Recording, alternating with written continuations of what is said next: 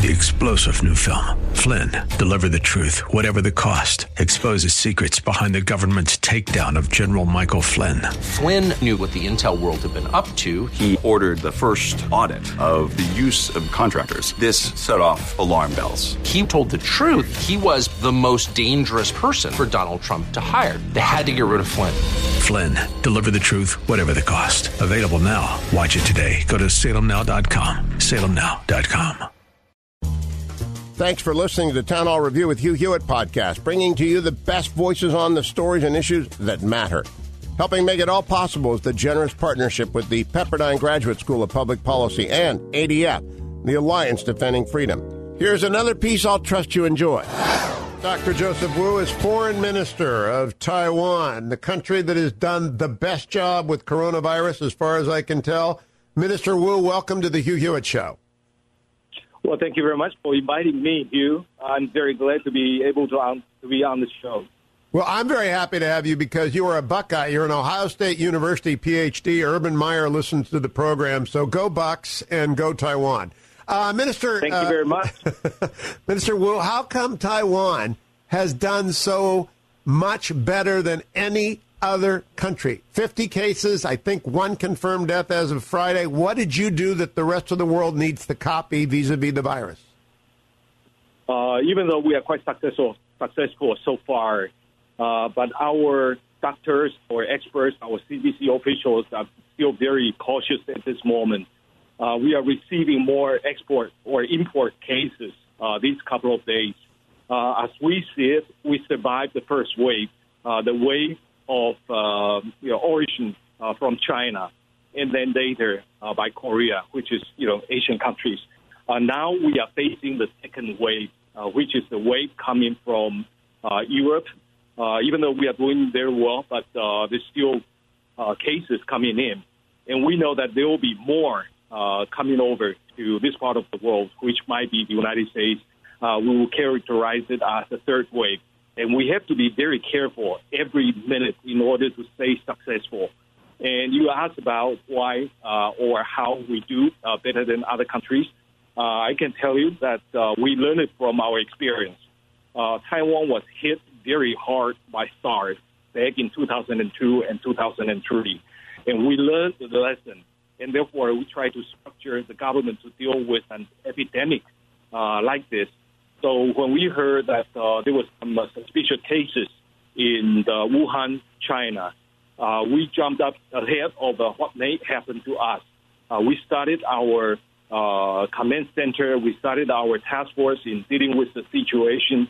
And when the situation is getting worse in China, we mobilized the whole government to deal with the situation. We try to control the border. We try to set up quarantine mechanism, and we try to set up tracing mechanism to deal with those cases, including the contact. And the government is also issuing public messaging policies. And we also set up ration mechanism for materials for us to face the situation. So this is what we do altogether. And so far, it's been successful. Now, do you believe that the best practices that Taiwan has adopted are applicable and indeed possible to replicate in the United States? Of course. If you look at the CDC officials in Taiwan, actually they are being trained by the U.S. CDC officials. So what we have been doing are actually taught by the U.S. CDC officials. So if the United States started early, I'm sure the United States will be able to deal with the situation like the way Taiwan is dealing with it. But I think if you look at the U.S. situation right now, it might be a little too late as we see that New York, Washington State, and also California, they already have a widespread community spread. And the situation can only be contained if we try to eliminate the community spread rather than do it the way Taiwan is doing. We do it from zero, but the United States has to face the situation from a situation that there's already community spread. But of course, we need to work together with the United States at this moment or in the future if we are going to fight the epidemic I think there has to be a global effort, and Taiwan is ready to work with the United States. Minister Wu, they had community spread on the mainland, and drastic measures were adopted. Do you think those measures are what every country, whether it's Italy, Germany, the United States, or countries which will eventually be hit, should adopt the same sort of draconian measures that were adopted on the mainland? I don't think so. China is an authoritarian country, and is adopting those measures in a violation, in gross violation of human rights, and that is not the way to do it. I think there can be a more humane way of dealing with the situation. As fellow democracies facing the same situation, I think we can find better ways in dealing with this rather than the way China is dealing with it. I'd like to ask you about the PRC, if I can, Minister Wu. There is an effort by some in the PRC to imply that the U.S. military created the virus. There is an attempt by some to suggest it was not first found in Wuhan. What do you make of those claims? Why are they making those claims? Well, when the coronavirus started in Wuhan, we sent our CDC officials and experts to that area to make investigation. And we knew that there was something wrong in that place. But the Chinese government officials were rather quiet about the real situation.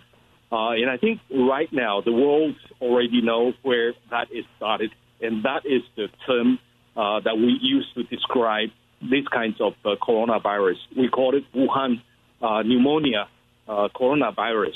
And I think that's the way the U.S. is calling it right now. But the Chinese understand that its national reputation suffered tremendously in the last few months because of the coronavirus. And what he's trying to do is trying to overturn that kind of situation.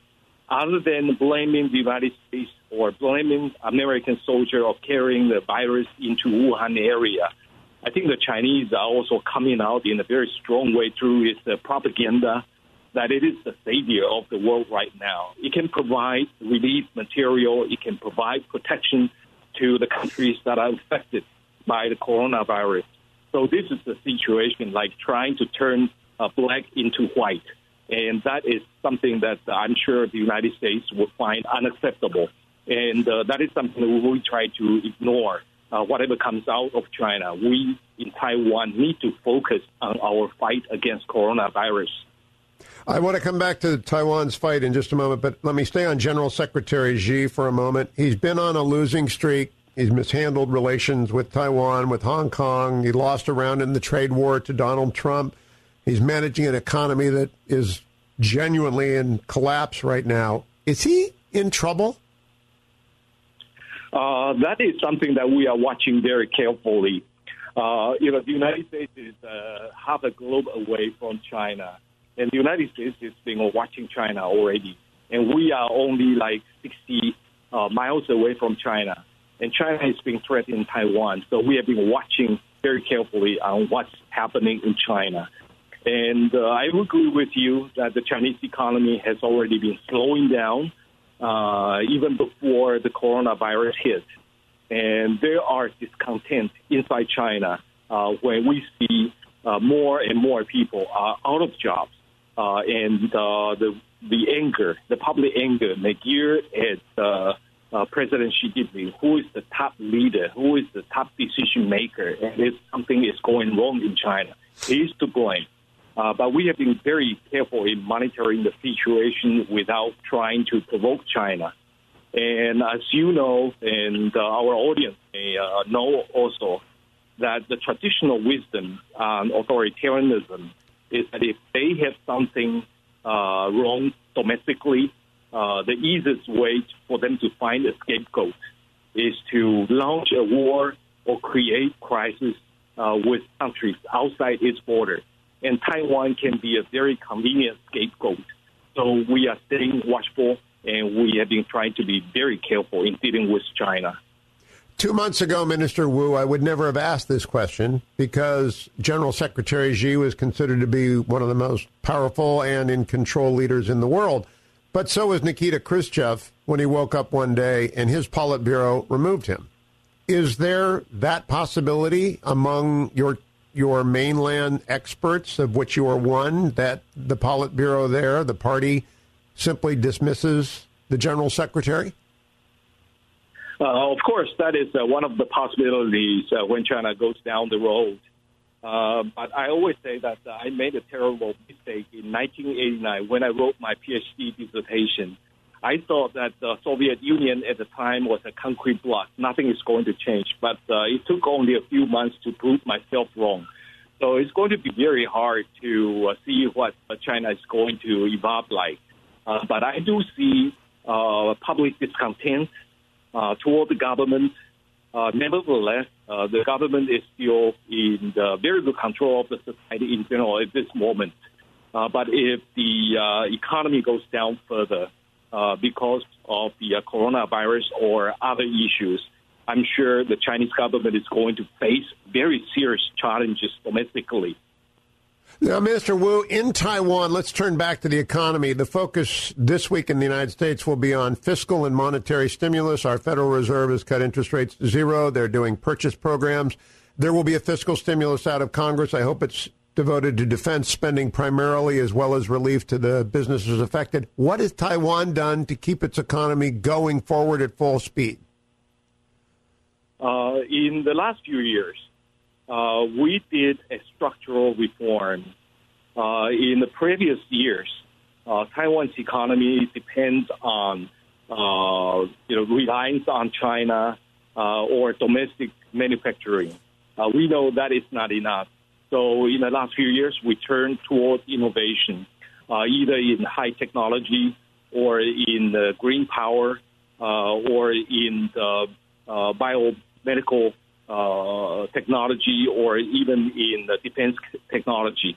And we've been quite successful in the last few years. And other than that, the government is also providing infrastructure, a large batch of infrastructure construction projects in order to stimulate the economy further.